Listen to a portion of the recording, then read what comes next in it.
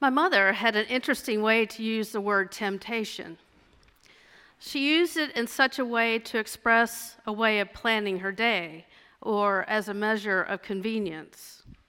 For instance, she might say, "I'm tempted to go to the supermarket before I get my hair done," or "I'm tempted to drop by and see Marjorie this afternoon. I haven't seen her for a while." The use was more like a way to say, "I have a mind to," or "I want to." Using the word tempt infused her decisions with a little bit of thrill or danger, which was a cute thing. It was a cute thing to notice about my mother, for she was a good daughter of strict parents and a child of the Great Depression. She was also a praying woman who was mightily tested by difficult times. When I think about her use of the term tempt, it certainly involves a decision, not heavily laced with Christian morality, but one having to do with decisions of right daily living and the care and love of a friend. The temptation here was a small, sweet thing, of course. In no way does this example minimize the moral dilemma of giving in to soul-impacting temptation. Temptation is about testing, and that is certainly what the devil had planned for Jesus. After the 40 days spent in the wilderness, fasting and praying and defining his mission, Jesus was approached by the devil at his weakest physical moment. The devil tried to lure Jesus away from goodness, challenging his choice to be humble, obedient, and faithful to God, and to deny physical pleasure and transient temporary glory. But Jesus was not alone. He was strengthened by the Holy Spirit during this time of self-denial and isolation. The devil tests his body, his ego, and his trust in God. "Jesus, you are the Son of God," claims the Satan, and like the serpent's crafty charms on Eve, playing on her human envy and ambitions, he says, "Go ahead, change this stone into bread, and you will be satisfied." But Jesus, resisting the test, recalls the words of Moses in his retelling the story of Israel in the wilderness. The book of Deuteronomy emphasizes that our dependence on God is total. Israel is not given their choice of food, but still sustained and nourished by the food given. Complain they did, and God let them through the wilderness for 40 years, humbling them, teaching them until they were ready to receive their promised land flowing with milk and honey. Jesus depends on his knowledge of Scripture, using it to fight back at the devil's test. He relies on the strength of the Spirit and his training in Scripture, and is able to say with the authority of experience and perseverance what Moses taught: one does not live by bread alone.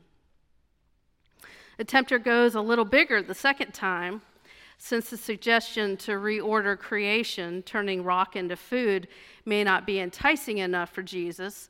The devil appears to the human greed and pride, desire for earthly powers, political, economic, military, social.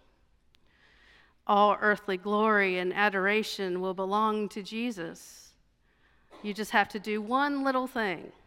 Just worship me and it's all yours. But the devil lies. He always lies. He is not an absolute sovereign. The earth is not entirely his, as though God has no agency on earth.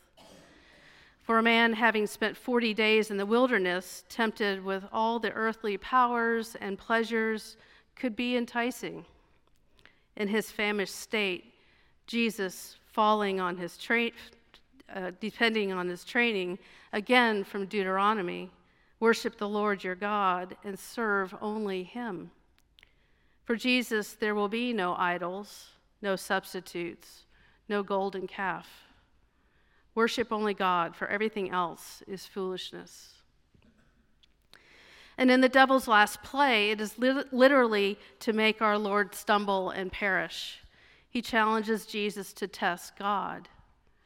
The evil one is a little more clever in his third attempt, citing scripture this time to lure Jesus into challenging God's power and promises. Go ahead, throw yourself off this tower and the angels will save you.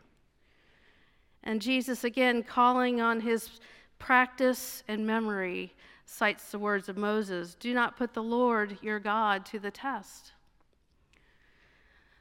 Today's gospel is a bridge from the season of manifestation and light, Epiphany, to the new season of Lent.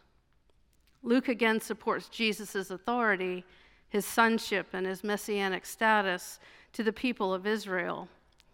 With the testing of Jesus and the genealogical information given a few verses earlier, we are assured that he is who God says he is. "You are my beloved Son." In Lent, Jesus turns a mirror on us, and with some tough truth-telling to the world as we prepare for Jesus' death and resurrection. But first, in today's gospel, Jesus takes the first step to turn creation back towards restoration, reversing the sin-filled consequences of Adam and Eve in their disobedience to our Lord. Jesus is tested, but he does not succumb. He does the will of his Father. He's completely obedient and showing his fidelity and love to the true power of creation. He has proven that he is the Son of God by passing test after test by a mocking devil who slinks away to return at an opportune time. Jesus, in his weakest state, was tested, and that is when we are likely to be tested also. Jesus experienced human humility and frailty as his body wasted, his nerves frayed. But his time in the wilderness, praying and fasting, brought him the insight and clarity he needed to bring to the good news. He needed to bring the good news to the world. The time in the wilderness, he was not alone, but with the Spirit guiding him, ensuring that he was prepared and ready to start on his holy mission. It's no coincidence that powers and principalities were waiting to derail him. The power of evil is no match for the power of God. At every turn, Jesus was upheld by his relationship with God the Father, his study of the Word, and the power of the Holy Spirit. The story of Jesus' temptations and testing is also our story. Daily, we are tempted to give in to chaos, but our loving God is with us in our temptations and our trials. The Holy Spirit does not abandon us to fight our inner demons and principalities on our own. God is with us in the wilderness as we are tempted and tested in our weariness and discouragement. He is with us as we hunger for truth and love. God does not will the painful events in our lives. Can God redeem them for us? I believe he can. Through our faith, remember the word is near you, on your lips and in your heart. Be faithful.